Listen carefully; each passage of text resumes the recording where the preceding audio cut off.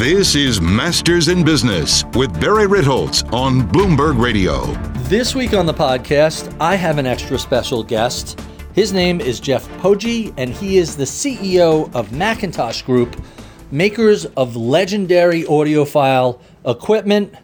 I'm a bit of a music geek, and when the opportunity came along to speak to the person that's running one of the most renowned and highly respected audio gear makers that are out there, I thought I couldn't pass this up. If you're at all interested in CDs or LPs or music generally, if you're at all any type of a gearhead, gadget head, audiophile, music fan, well, you're going to find this to be a fascinating behind-the-scenes look at the maker of one of the most prestigious and high-end audio equipment that's out there. If you're not familiar with Macintosh, they're one of the few brands out there that never stopped using tubes, even as technology changed. The quality of music, the warmth, the natural sound out of a tube amplifier is unique. Their equipment is not only spectacular, it's beautiful looking. It just has a unique visual feel, and it costs quite a few shekels. Their equipment is eye-poppingly expensive, but for the people who can afford it, they say it's worth it. If you've never had a chance to check out Macintosh equipment, you should pop into an audio store as soon as they reopen and just be prepared for a live experience. That's what it's like. I found the conversation very interesting, and I think you will also. So with no further ado, my interview of Jeff Poggi, co-CEO of the Macintosh Group. This is Masters in Business with Barry Ritholtz on Bloomberg Radio. My special guest this week is Jeff Poggi. He is the co-CEO of the Macintosh Group, the legendary audiophile equipment maker. The group also manufactures equipment under the Sonos Faber and Rotel names. Previously, Jeff was at Harman International and the Bose Corporation. He comes to us with an MBA from Duke University. Jeff Poggi, welcome to Bloomberg. Thank you, Barry. It's great to be here. So I've been looking forward to talking to you for some time. I'm a music buff and a part of a decreasingly sized number of audiophiles, but I have to ask you about that. Good Enough seems to have taken over the music and audio fields, whether it's iPods or MP3s or streaming. How big is the audience for Better Than Just Good Enough? Well, it's an interesting thing, Barry, because the audience for our products has actually been growing every year. Our business continues to expand year over year and has done so. Macintosh was founded in 1949, so we're looking at 71 years in, and this is going to be our best year ever. So wow. I think that, the prevailing wisdom that says good enough is good enough, maybe we need to rethink how we're defining good enough. Because we seem to be finding an awful lot of fans for some, authentic, high-quality audio systems. So let's stay with that idea. The concept of just good enough, in other words, isn't harming the high end of the spectrum. It really seems to be having its effect on the middle and low end. Is that a better way to describe that? Well, I think that it's really about, I just try to define things about the customer. Like, how is the consumer thinking about the domain or the category of products? And if we want to do a look back at the industry and at how do people consume music, we go back to our AM and FM radios, right? That's where we all started listening to shows and music, and that was good enough for a long time. But, and we're still consuming more AM/FM content than any other media, right? That's still the massive amount of content that we're consuming. but it's actually quite low quality when we think about it. So I think that as we've looked at other types of media to consume music, whether it was LPs or tapes or CDs, then we started doing digital downloads, which only lasted sort of a blip in the eye, and we've moved on to streaming now. The different media that we're consuming has changed dramatically over time, but there's always been a fan base, and there's always been an audience for people who want, a true high-performance, goosebump-generating, emotional feeling to their music and sound. And that audience is actually quite large, and it seems to continue to grow every year. Quite interesting. You're an engineer by training. What drew you towards the world of music and audio and sound? Well, actually, I think it's an interesting story that you and I actually have some overlap in, because I know you're a bit of a car nut. And I was actually drawn into music through cars. When I found a job, I wanted to get into the car industry when I was a couple of years out of school, and I was a mechanical engineer, and I was working in factories, and I loved building things and how things were assembled. And I thought getting into automotive industry would be fantastic. And I found a job at a company called Harman International that was in a factory making loudspeakers in Martinsville, Indiana, and was a production engineer and a quality engineer in the factory, and was in charge of assembling loudspeakers for automotive use. And that was my first real touch into the space that I ended up spending my entire 25-plus year career in. But really, I was attracted for the automotive purpose. But once I got into the science and the design and the technology of loudspeakers and amplifiers and room acoustics, and how it all comes together to make great sound in the challenging car environment, it then, opened up my love and appreciation for a really higher quality home music listening as well. And that's really how I got attracted to it. And once I got into the audio business, honestly, never looked back. It's been really a fantastic journey that has, been fun from a product development standpoint, a branding, a marketing, and also just a overall emotional experience. A very rewarding time. So let's stick with cars for a moment. The quality of sound in automobiles has just gone up and up. I have a BMW with a Bang & Olufsen system in it. I think Audi uses them also. Meridian seems to have found its way into, maybe it was Lexus. I don't remember where that shows up. Land Rover. Land Rover? What's going on with the ultra high end space in automobiles, and what is Macintosh doing, if anything, in that area? Yeah, sound systems in cars is really it's been a fantastic journey over 30 years now. From the early 80s when Bose actually first got into the business with Cadillac, and then Infiniti got into the business with the Chrysler Group brands, and JBL was involved in Lincoln, and it really sort of exploded in the 80s and into the 90s. And by the mid-90s, luxury brands were really starting to look at the automotive OEM business as an interesting opportunity, and that's where you saw Mark Levinson get involved with Lexus, right. Which was really the first sort of super premium brand, which then paved the way for others like B&O, as you've mentioned, and Bowers. And the quality of the audio systems in these cars has just gone up really by leaps and bounds over the years. And there's a couple of key reasons for that. One of the best things about a car is you know exactly where the listener is going to be.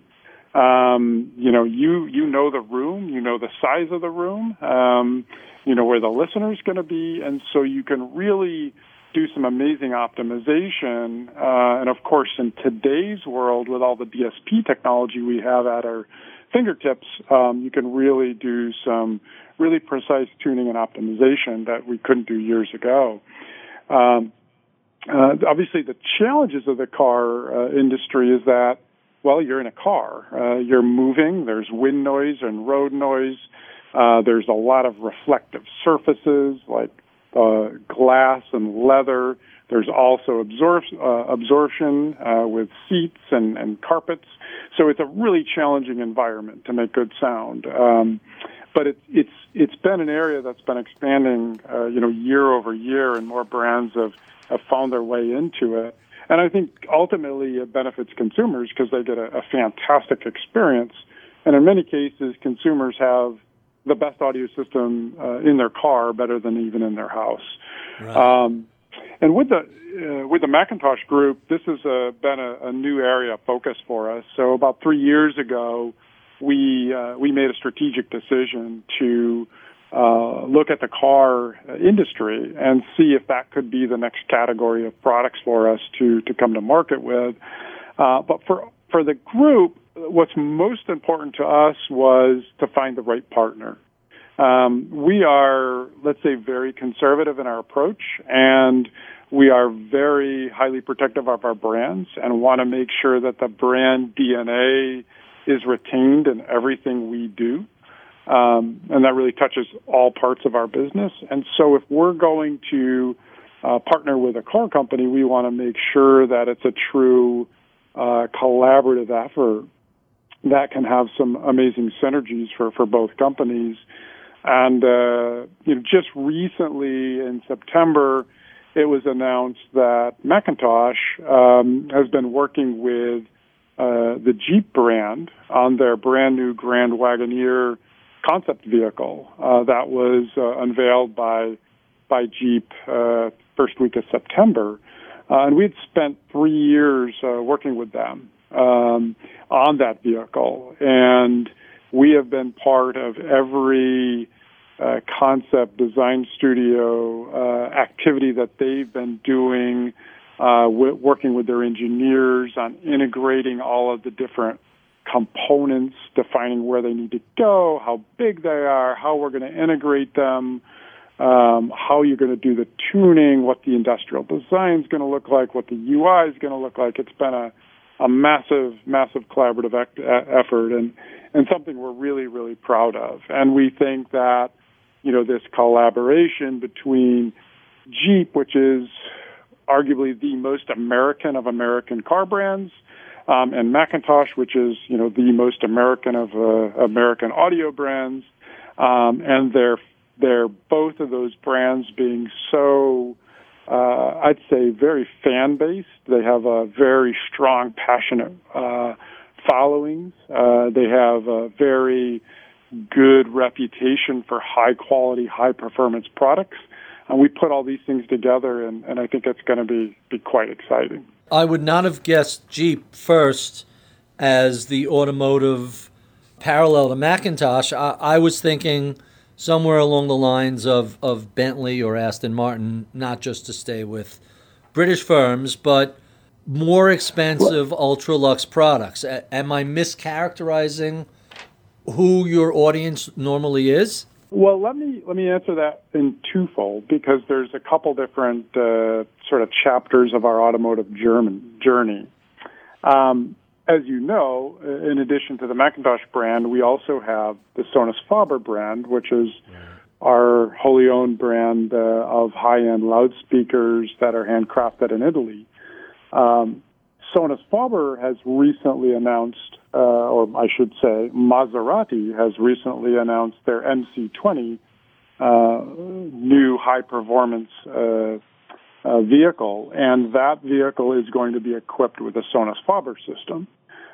which is really, I think, an amazing high-performance luxury brand-to-brand match, made in Italy, craftsmanship, attention to details, looks, frankly, as sexy as it sounds in our case, or looks as sexy as it drives in Maserati's case.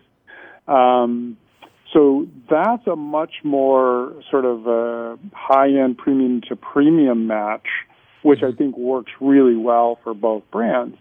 Coming back to the Macintosh question and its partnership with Jeep, Macintosh has a following that is a really passionate following of audiophiles for 70-plus years.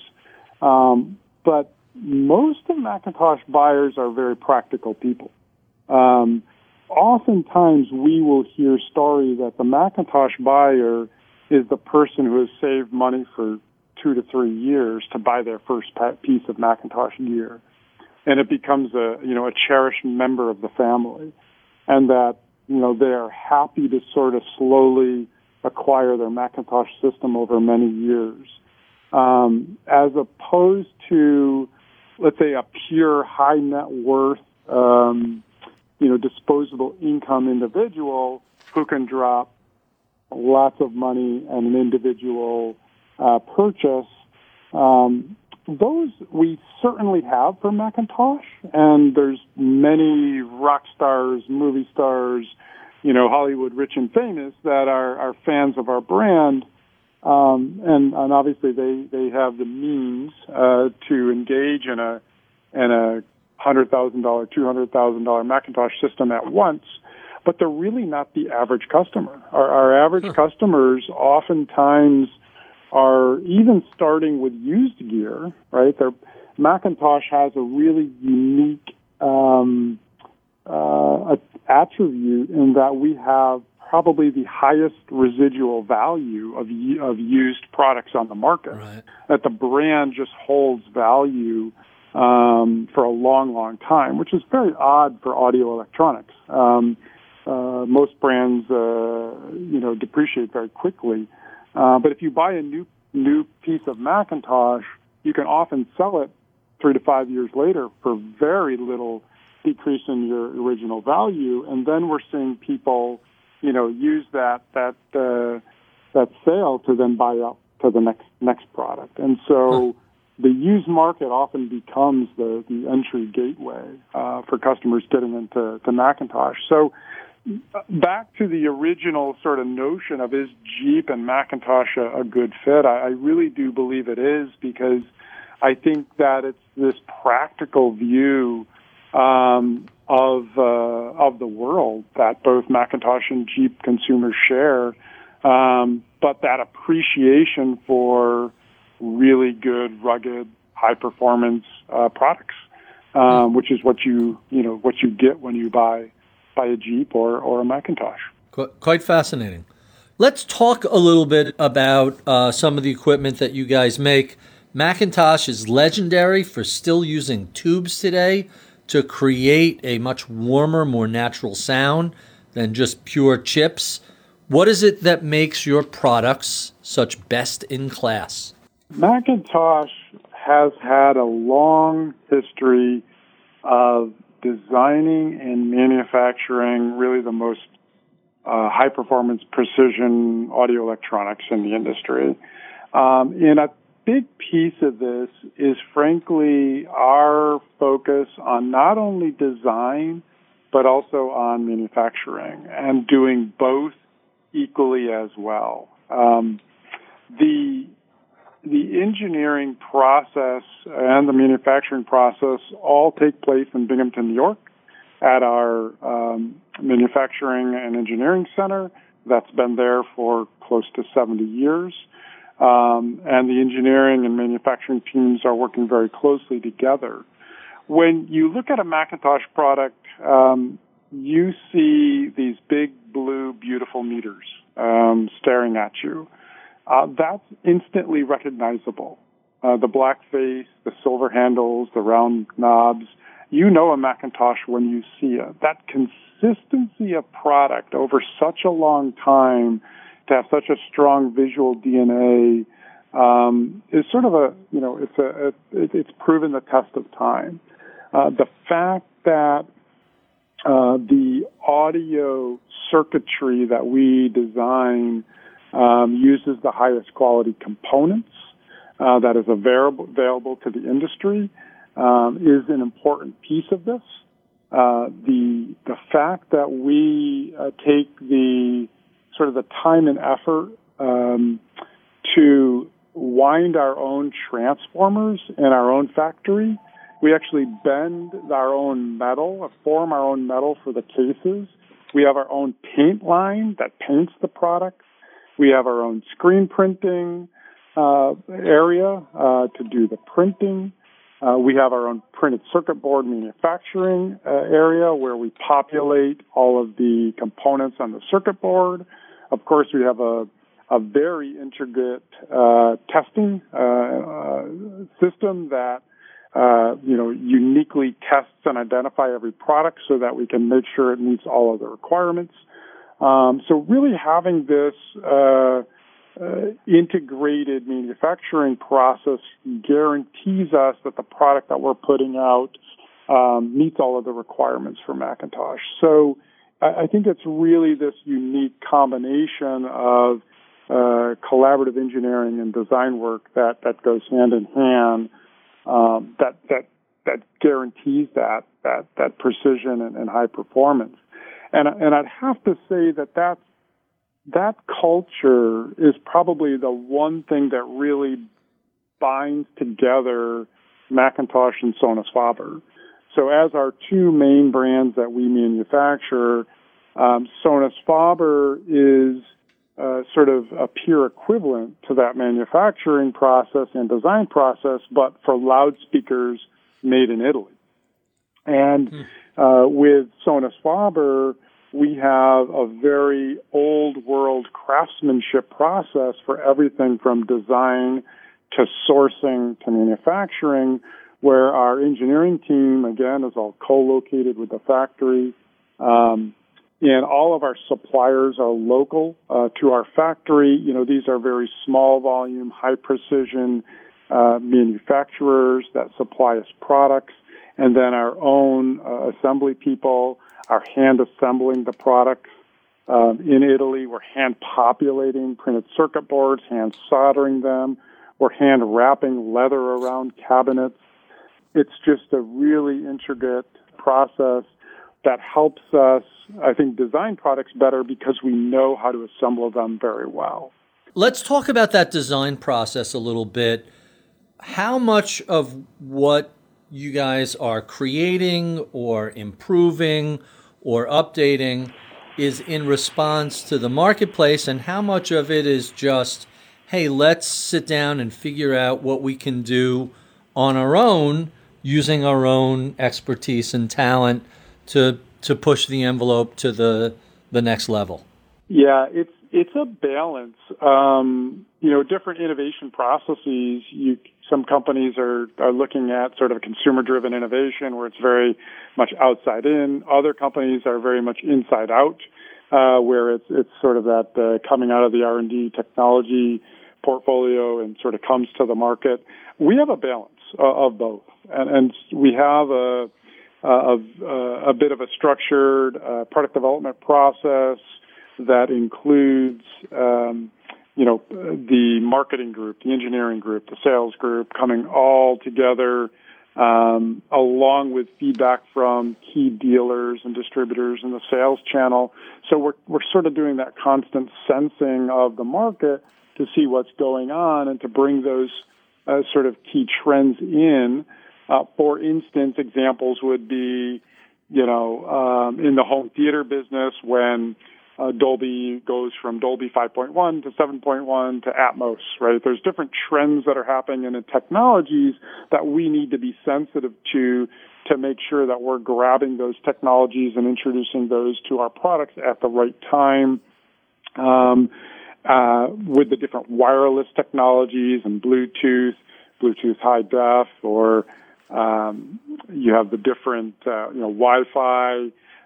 We have home control system integrations. All of these technologies are sort of third-party technologies that we want to make sure that we're monitoring and bringing into our products at the right time.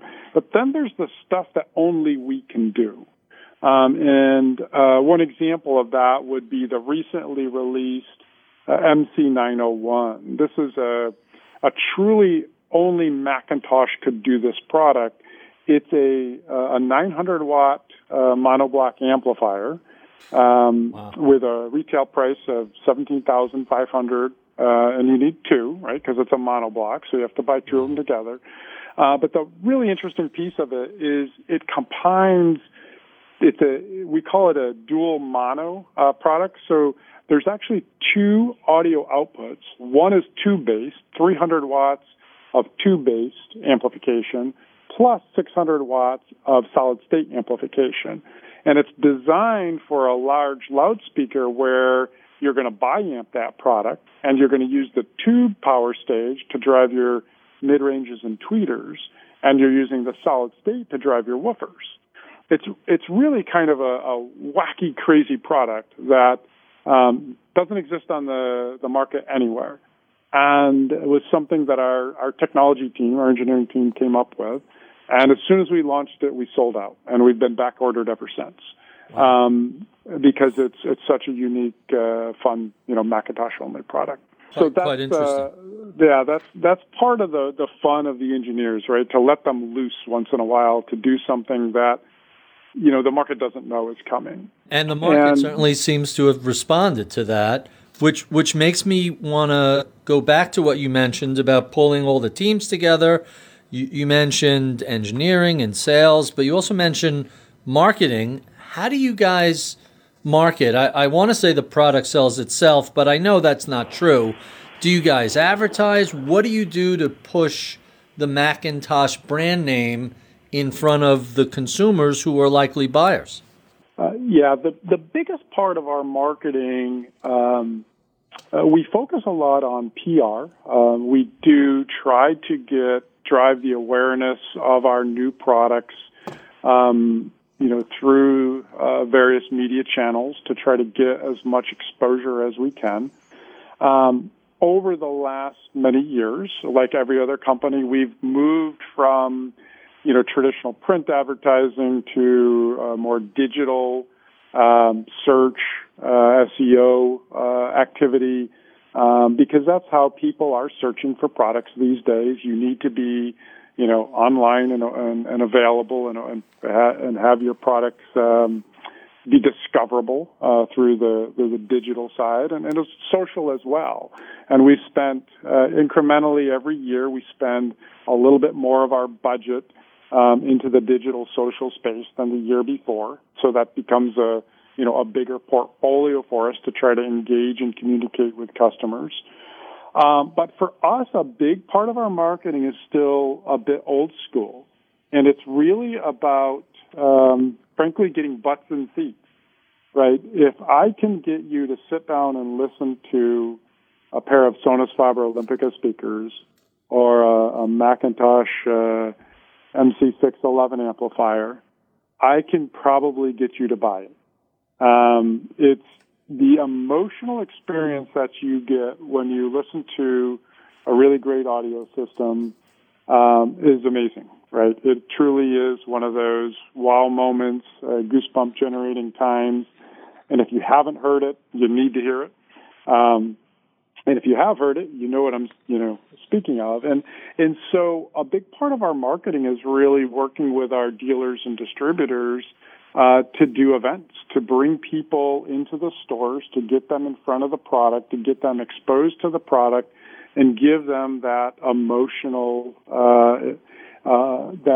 opportunity to engage. Because these products may look interesting online. You can get great write-ups and reviews, and people can, from the hi-fi press can review the products, and you can get 5-star awards. And it's all great, and it all absolutely helps. But there's nothing like actually experiencing it for yourself. And it's no different than any other passion product, right? It's one thing to say, you say you drive a BMW, that BMW, boy, that looks nice. But it's a different thing to get, behind the wheel on a test track and really to, put it to its full potential. It gives you a different experience and a different appreciation for the product. And so really driving people into getting great quality demos is the best way to market our product. Huh, interesting. It's like the old joke, writing about music is like dancing about architecture. Doesn't really convey the full sense of the moment. There was one of my first mentors, Floyd Toole, Dr. Floyd Toole, he was the CTO of Harman. He said that basically our job is science in the service of art. That the job of the manufacturer of products, right, is to preserve the art of the creators. And that's stuck with me for 20 years now, that, my responsibility is really to the musicians, to the producers, to the recording engineers, to the people that are creating the art. I'm just trying to do our best work to make their effort worthwhile. Quite interesting. Let's talk a little bit about your title. You're co-CEO. You don't see a lot of that these days. How does that work? What are the benefits and challenges of having co-CEOs? It's for our business. It works honestly extremely well. So I joined Macintosh Group just over 3 years ago now as the co-CEO. Charlie Randall is my partner, and Charlie has been with Macintosh his entire career. So he actually started in Macintosh as an intern, engineering intern out of RIT, and has been there ever since. Has been president of Macintosh for over a decade, and together we've been co-CEOs now for the last 3 years. And the way it works for our company is that we are organized really by brand. So Charlie is running Macintosh. I am running Sonus Faber and Sumiko. So those are our three main businesses.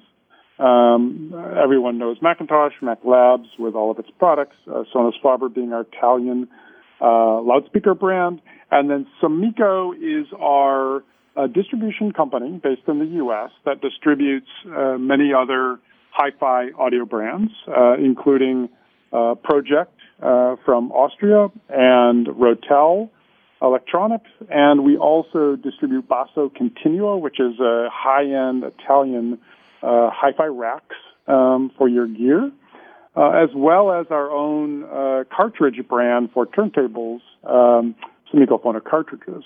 So the co-CEO job works well because we have a very thin group structure. The group basically consists of 4 people. Charlie and I are 2 of them.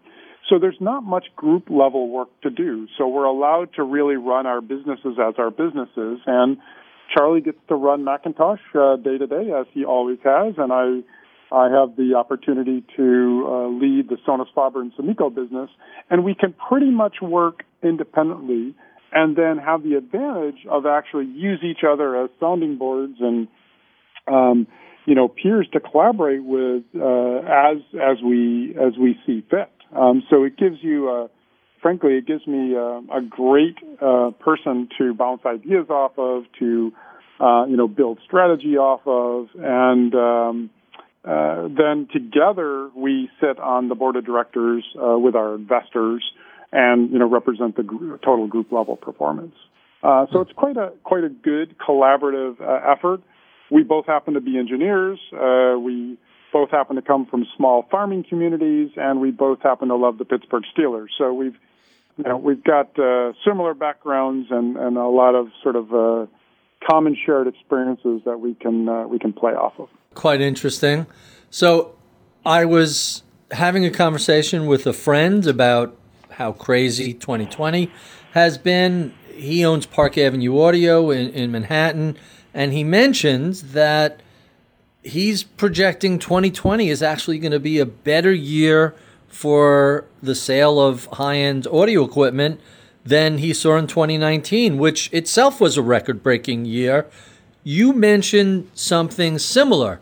Given all the mayhem of this year and the lockdown and the pandemic, why do you think this is such a banner year for high-end audio equipment? Yeah, it's certainly been the most interesting year of my professional career. So, and as we were looking at the world in front of us, back in the March, April, May timeframe, it certainly didn't look like a banner year.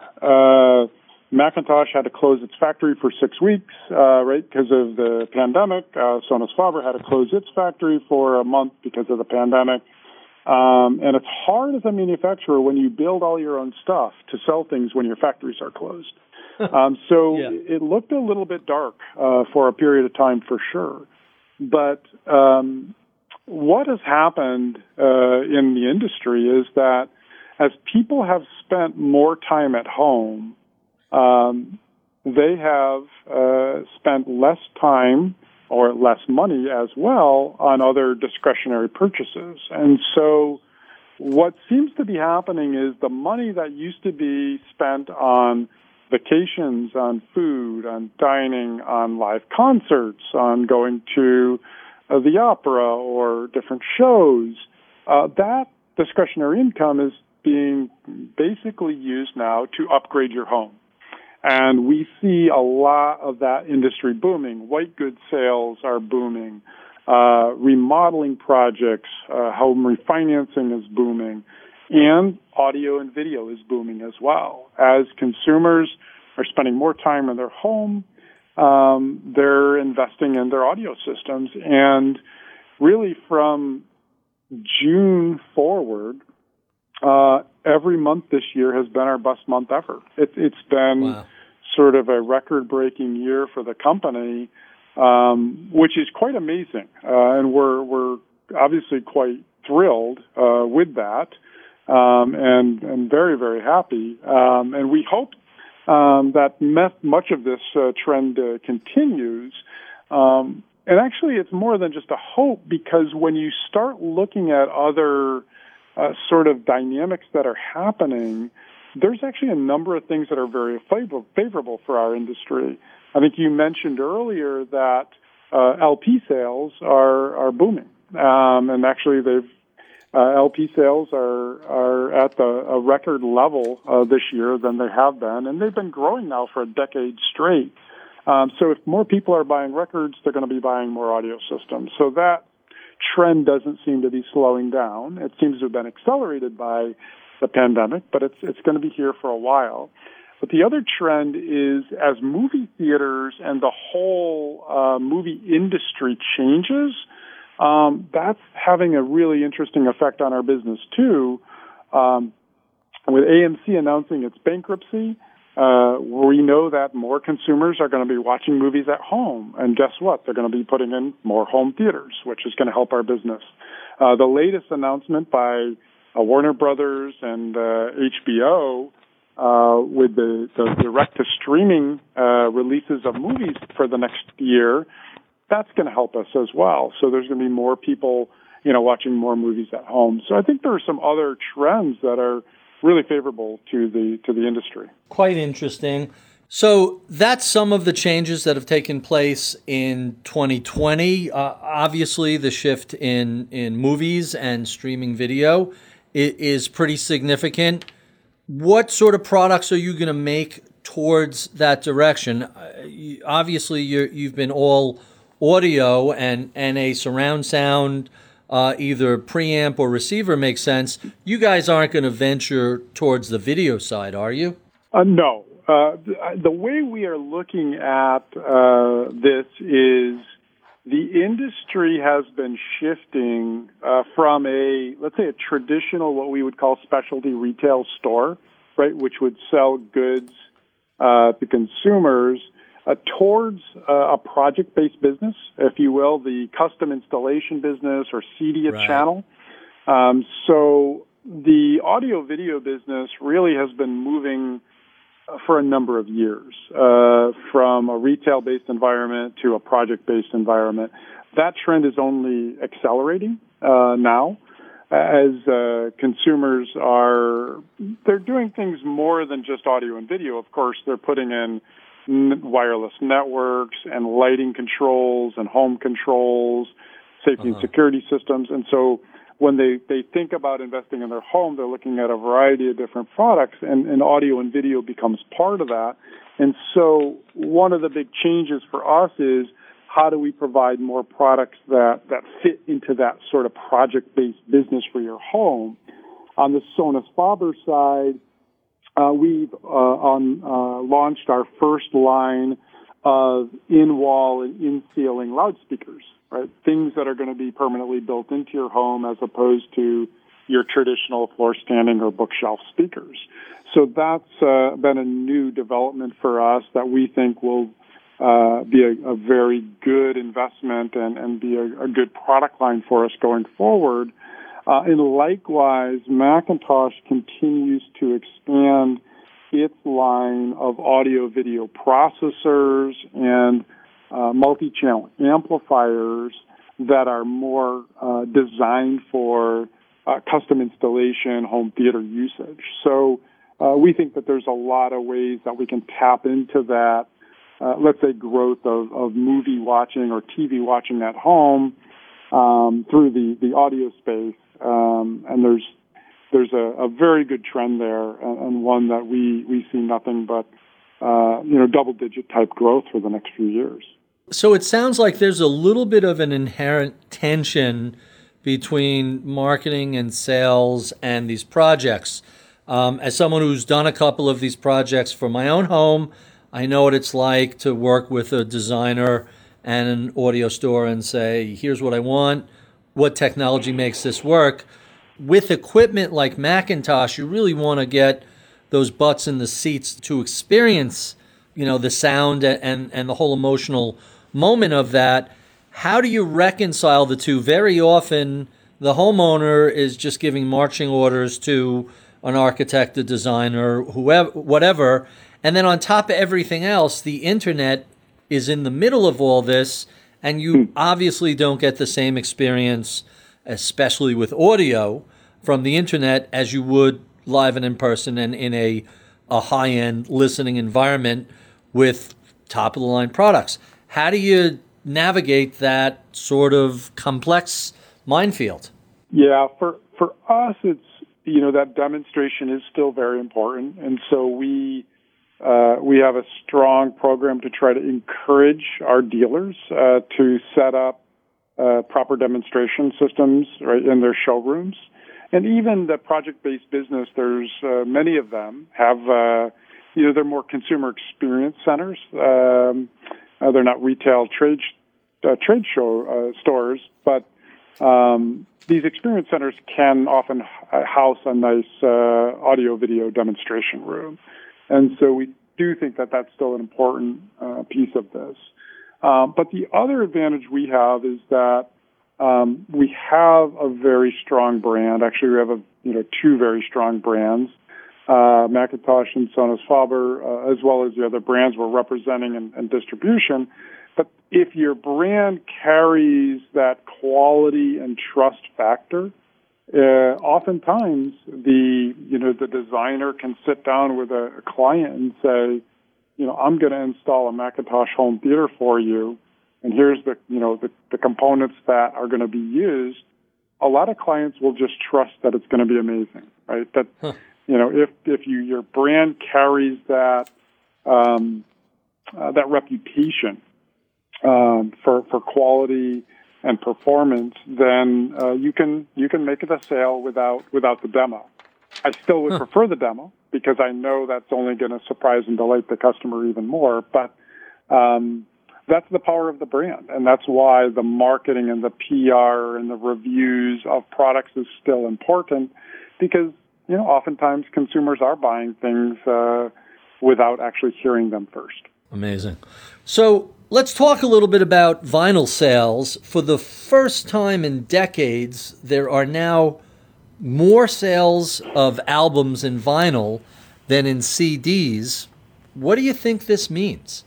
Yeah, we saw this coming, honestly, 4 or 5 years ago. The number of albums have been growing for a good decade. Year over year, album sales continue to grow. And over that same period, CD sales have continued to shrink. And so there was, eventually we knew there was a crossing point. I think it says two things.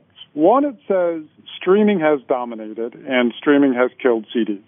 And that the idea of owning CDs in the current generation of consumers is a lost art. And that is going to be the main way to consume music going forward. On the LP side of things, I think it's actually a bigger reflection on sort of a psychological or an emotional sort of change in consumers' behaviors. People that buy LPs and turntables and want to listen to vinyl, frankly, want to disconnect from their digital, fast-paced, sort of hyper daily reality, right? It is so easy to put on a pair of headphones and stream Spotify or Tidal or your favorite service. You can do that in an instant. And then you can jump from song to song, track to track, album to album, instantaneously and do all sorts of mix. That being replaced by a turntable vinyl listening experience, now you're talking about I have to actually invest in the activity of listening to music. And I really get excited by this because that means somebody is saying, listening to music is important to me.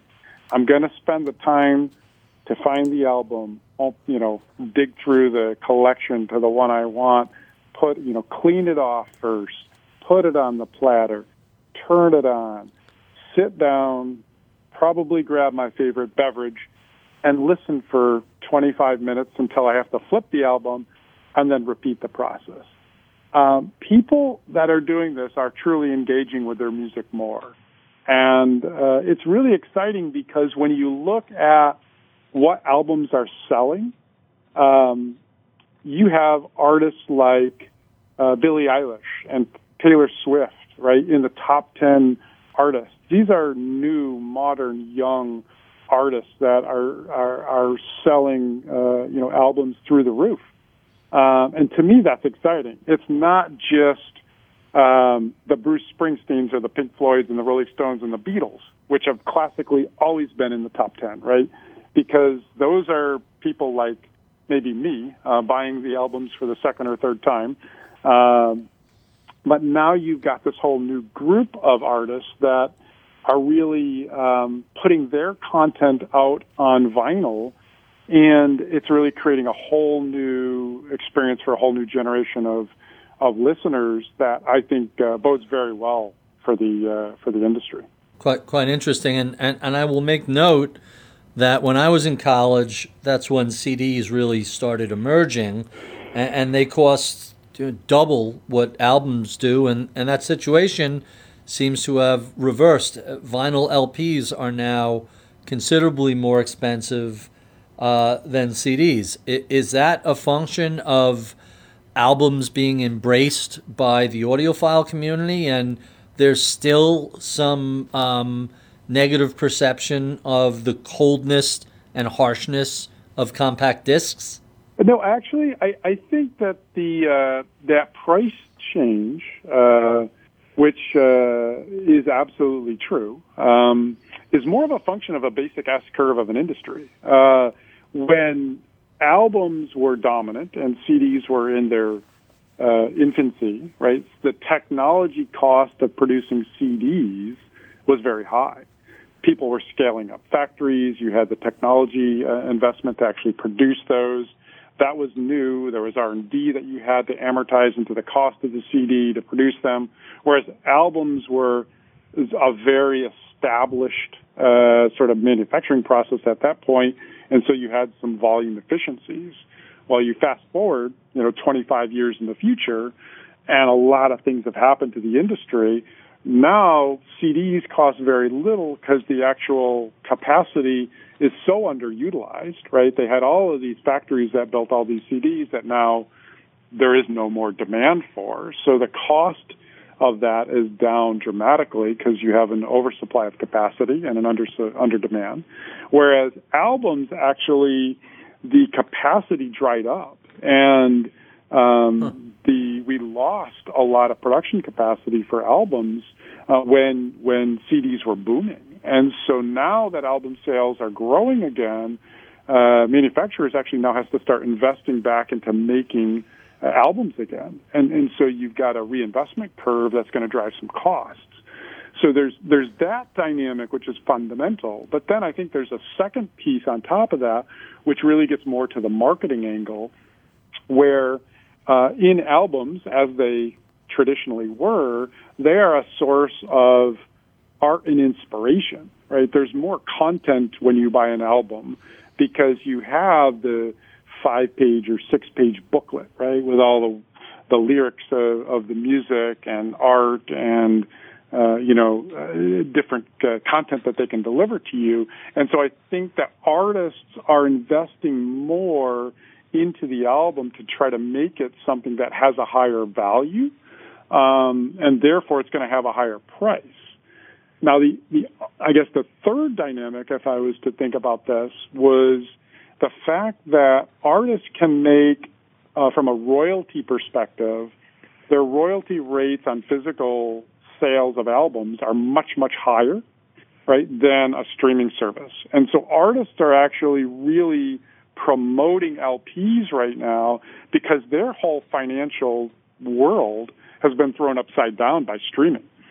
Because they're not selling as much physical media CDs as they used to be, they've had to either tour more, which obviously in the last 12 months is impossible, or they have to produce albums as their physical media to try to make up for that lost CD royalties. So you mentioned people like Taylor Swift and Billie Eilish. What sort of changes are taking place in music? How does changing music tastes affect the way you think about the equipment that you guys are creating? Honestly, we do not believe that the musical styles or genres or people's musical preferences have any bearing on the equipment that we are producing. Really? It kind of goes back to the comment I made earlier that our job is to give people the best possible experience when they're listening to their music as possible. And I want them to get those goosebumps, to have that emotional moment, whether it's a tender moment or it's a dynamic, violent moment, depending on the type of music that they're listening to. They should enjoy that in the best possible way. And therefore, if our equipment is able to give them extremely high fidelity performance, high dynamics, great sound quality, low distortion, amazing sense of space and imaging, regardless of whether you're listening to rap, classical, rock and roll, country, I don't think it matters. So my stereotype as to who the audiophile component purchaser is, it tends to be somebody who's more of a classical music fan, who wants to hear the nuances between the third violinist and the second viola and really capture the full spectrum of a big orchestra. Is that just, a tired stereotype? Is that long past as to who the purchasers of Macintosh equipment are? I don't think it's an old stereotype. I think it's just 5% of the population. I think that there's a lot of people that are passionate classical musical fans and that they really can get extreme value from a high-quality audio system, and that for all the reasons you just described, because of the level of detail and dynamics that you can really get, and there's an appreciation for the art in a very strong way.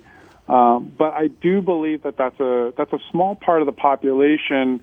I would say if I drew a parallel back to the car industry, BMW makes the M3, and they also make all the 3 Series. Well, the M3 is only less than 5% of the population of those vehicles, but they advertise it all the time, and they use it as their performance halo. But most people don't go there. They just drive around to the grocery store and back in their 3 Series.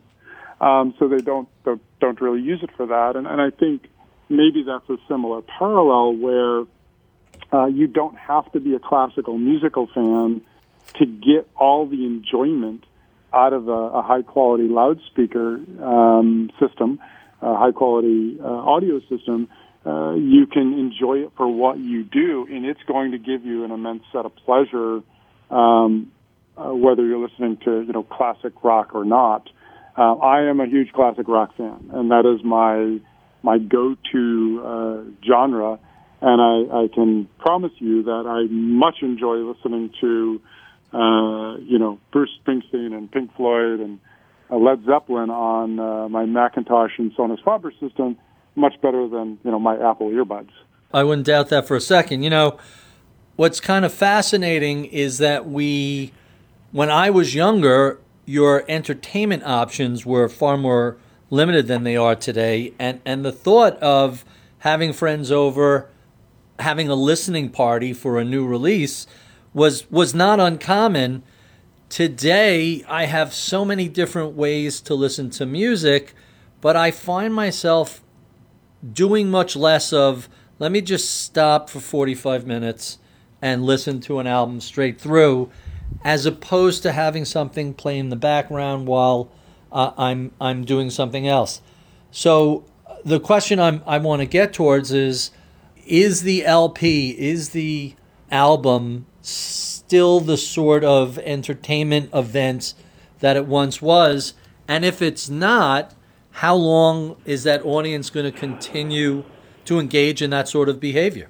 I think that the way I see the dynamics between consumers engaging in albums, let's say, versus streaming, is streaming becomes the first choice for convenience, right? That's just easy to access, easy to use. I can take it anywhere with me. And it's great for music discovery, right? I can find new artists so quick and fast when I do searches, and it can give me recommendations of what artists are similar to others. And that, honestly, is such a great power that we've never had in the industry that I think it's a super benefit, because it's introducing people to many more types of music and many more artists than maybe they would have found on their own, let's say, in the old days. But then, if they really attach to something, they're going to go out and end up buying a physical copy of it, right? And then exploring that same content that they had on a streaming service, but then in an LP, or possibly a CD or SACD if they still enjoy those. But that's how I see the dynamic. So I do see the album or the vinyl experience not as a everyday listening experience. I see that as a special moment in time, right? It is a time that you're investing with your music. That is something you have to sort of plan for, because it's not a 5-minute instantaneous sort of response. So I think that the fact that LPs are growing year over year is really good, because it's saying more consumers are willing to spend more time with their music, and that they're getting more value out of that experience. And so I think that these two very different mediums actually cohabitat together, survive together in a very interesting way, and can actually help each other. I'm going to sell me an upgrade. My home system, I have a couple of different ways I listen to music.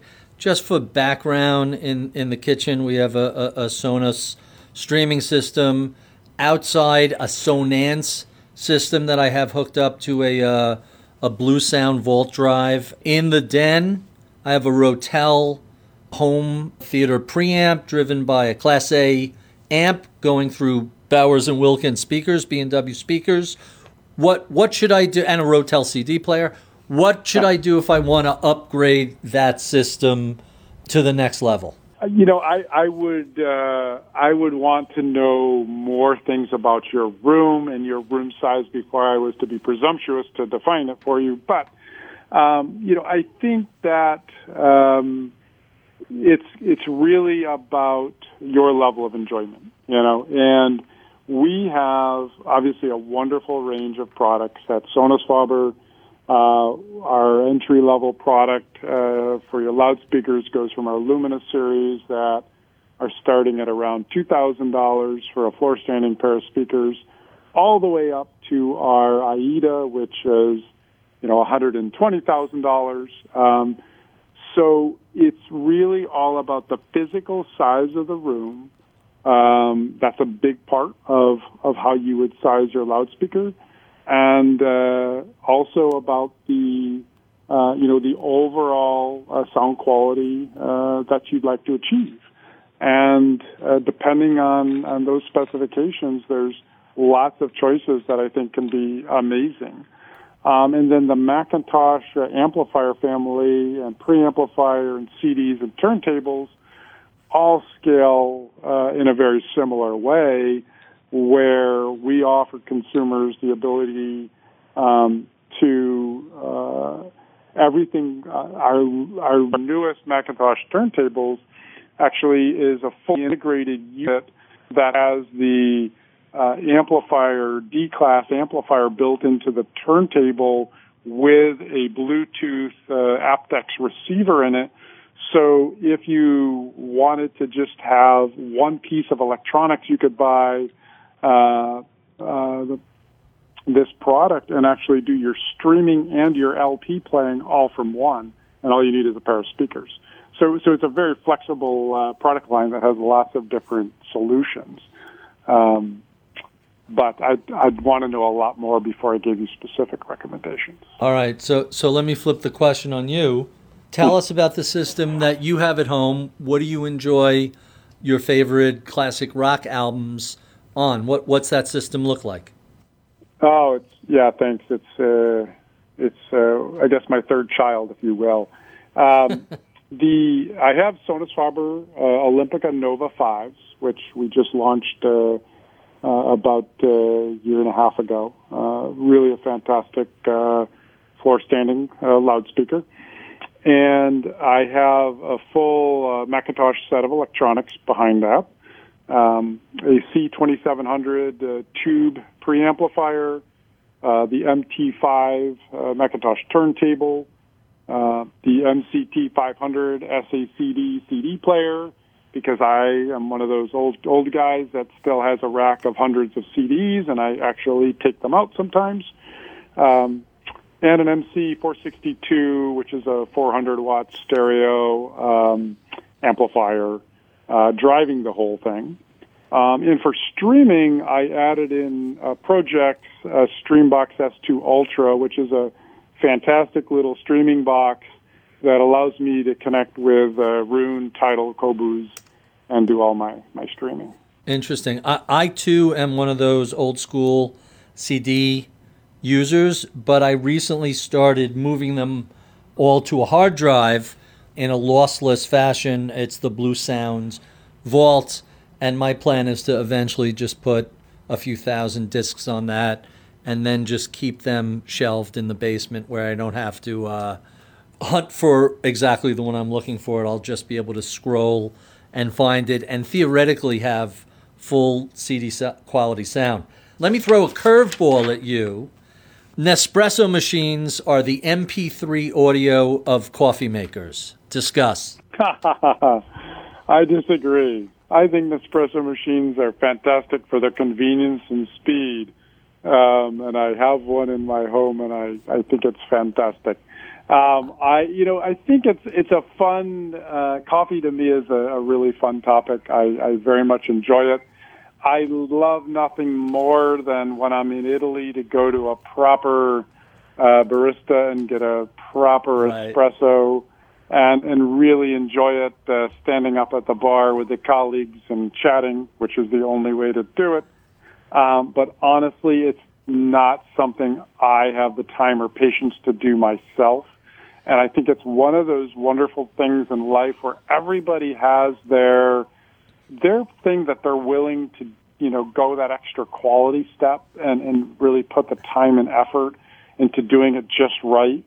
And if you wanted to come over and make me a proper espresso, I would happily enjoy it, but I don't have the time to do it myself. Now, I have to imagine that sort of comment is what a lot of people who are audio purchasers say, yeah, that's a nice system, but I just want convenience. I don't want expense. I don't want complexity. Just give me a simple sort of thing. And on the coffee side, the technology has advanced to the point where you could get practically those sort of instant coffee convenience. Take a look at something like the Breville Oracle Touch, where they literally do everything from the grinding to the tamping to, your job is to move the container of steamed milk to pour it into the shot of a espresso, which seems to be worth it for the improvement in quality. Both fields, coffee and audio, the law of diminishing returns kicks in as the price goes up. But this really seems to be something that the technology has advanced dramatically over the past couple of years. So I'm going to steer you in that direction. So I was just so amused that you were not as ritualistic and obsessive about your coffee as I assume you are about your sound systems. And to me, that's part of the same continuum. It's how much do you want to spend in effort, energy, and time for that next level up in quality? Yeah, I love this kind of conversation because I think it applies to so many different aspects of life, and I think it frankly is what makes the world go round because each of us have our own sort of passion areas that we're willing to do whatever it takes to get that perfect level of performance, and in other places we shortcut. I've been accused of being unsophisticated because I don't wear a watch. I've just never been a watch player, and a lot of people are in a similar domain with watches where you can get these amazing timepieces, which I really can appreciate from afar, but they just don't fit my DNA. All right, and plus every one of us walks around with a phone in our pocket, which gives you precise atomic set time. So watches have become as much decorative as anything. So I know I only have you for a limited amount of time. Let me jump to my favorite questions that I ask all my guests. So we mentioned video earlier. Tell us what you're streaming these days. What's your favorite Netflix or Amazon Prime or podcast? What's keeping you entertained? Oh yeah, so there's some great stuff that we're engaging with. So with the family, we are absolutely in love with Schitt's Creek. I don't know if you've ever enjoyed that, but it's a wonderful program that we discovered too late, and so we're trying to catch up. And that's our family entertainment. My wife and I are watching Gomorrah, which is an Italian sort of crime, mob drama that was produced, in Italian, and I think I'm watching that to help me with my my Italian for my Sonus Faber team as well. So that's great. Those are the two shows that I'm watching regularly, and then the other thing that I enjoy privately is books on tape. I do a lot of listening to books on tape, and I just finished the Iliad, which I had never read or listened to previously, so that's been pretty interesting. Tell us about your early mentors. Who helped shape your career? Well, it all starts with, I think, my mom. She's a fantastic lady, single mom, Raised myself and my older sister, just all, really hardworking, sort of small town, sort of, I'd call it country farm, hardworking values, truth, honesty, hard work. It all started there. And one of my first bosses, Paul Nath from Harman, great sales executive. I attribute him to really helping me. I can remember the moment where I went from being an engineer to going into the sales group, which I can still remember a Dilbert cartoon about this, saying, how insulting that is for an engineer to move into sales. And he actually sold me on the benefits of going into sales as an engineer to learn about customers and to learn about what the customers want, the need, to how to help them. That if you understood your customers and you listened to them, you will be a better engineer, you'll be a better product developer, and then it would be an important skill for you to develop. And that was really an important sort of moment for me, and he was a great mentor for me in that regards, and also just to teach the skills they don't teach you in engineering school, about building relationships with people, customer relationship management, influencing skills, all of the soft things that really over the course of a career end up being probably more important than the hard technical skills that you learn in school all those years ago. So Paul was really a fantastic mentor for me early on in my career. Interesting. Tell us some of your favorite books. What are you reading now? What are some of your all-time favorites? I'm a passionate reader, usually multiple books going on at any given time. My most recent reads this year, I fell in love with Simon Sinek. Start With Why was the first book he put out probably a decade ago. Really wonderful book. He did a couple others after that. Leaders Eat Last, Infinite Game was his most recent one. And it's really a great content to help companies, I think, really remember sort of more of a personal truth and keep grounded in why we as businesses exist, which is much, much more than profit and loss. So Simon Sinek, I have to say, is a really highly regarded and one of my latest reads.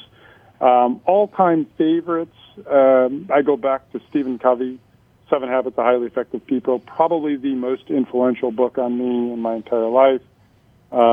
Still have a copy right in back of my desk. Really a great foundational book, I think, for young people to think about how to approach the world. Some of the more business-focused books, like Jack Welch's book, Winning, Ram Charan, Larry Bossidy's book, Execution, really kind of core managerial books of how to run a business or a company. I think those were fantastic. John Maxwell's got a bunch of books on leadership, 5 levels of leadership. That I think was a spectacular book on leadership. And actually, another book I just reread, Clayton Christensen, famous innovation author from that had passed away last fall. His book, The Innovator's Dilemma, which was written probably 15, 20 years ago now, which I read a long time ago. I reread just sort of in honor of his passing. That's a fantastic list to start with. What sort of advice would you give to a recent college graduate who was interested in a career in the audio industry? The advice I'd give to a recent college grad would be find a career that you love. Find something that you are passionate about and do it with conviction. Don't chase promotions, salaries, titles. Be true to yourself and what makes you happy, because in the long run, you're going to be way more successful if you follow Follow the things that are really interesting to you, that sort of, you're emotionally connected with. That's foundational. I would also encourage them to learn about emotional intelligence early. It's not a topic that they teach in universities, and it's usually not something as young people we're very good at.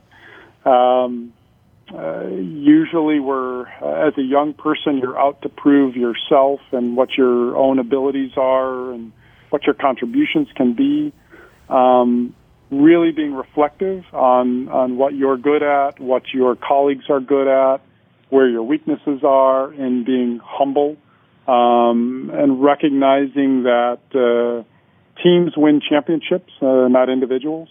I think that's the foundational sort of spirit that I think sets everybody apart. I don't think anything in business has ever been done by one person, or at least not anything that's worth anything, let's say, or anything of a sort of material impact. You really do need a group of people to get something done, and really building those sort of team skills, I think are critically important early on in your career. And our final question, what do you know about the world of audio and audiophile equipment today that you wish you knew 20 or so years ago when you were first ramping up in this business? The audiophile or audio industry it's a very small hobbyist industry with lots of really super passionate people. And I think that the thing I've learned the most over the years is that our business is less about competing with other audiophile firms or other audio firms, and it's more about growing the entire industry. We together as a community of audio companies, if we do a better job getting those butts in seats, getting more consumers to come to dealers and listen to the gear, regardless of the brand that it is, we're going to build a bigger base of consumers for everyone. And that's going to effectively grow the industry across the board. And so I think that building of a collaboration amongst companies together to build the industry is something that's really important to me today, but not something I was aware of many years ago. Quite fascinating. Jeff, thank you for being so generous with your time. We have been speaking with Jeff Poggi. He is the co-CEO of Macintosh Group. If you enjoyed this conversation, well, be sure and check out any of the other 400 or so such conversations we've put together over the past 6.5 years. You can find that at iTunes, Spotify, wherever you usually feed your podcast fix. We love your comments, feedback, and suggestions. Write to us at mibpodcast@bloomberg.net. Give us a review on Apple iTunes. Be sure to sign up for our daily reads at ritholtz.com. Check out my weekly column on Bloomberg at bloomberg.com/opinion. Follow me on Twitter at ritholtz. I would be remiss if I did not thank the crack staff that helps us put these conversations together each week. Nick Falco is my audio engineer. Michael Boyle is my producer. Mike Batnick is my head of research. Atika Valbrun is our project manager. I'm Barry Ritholtz. You've been listening to Masters in Business on Bloomberg Radio.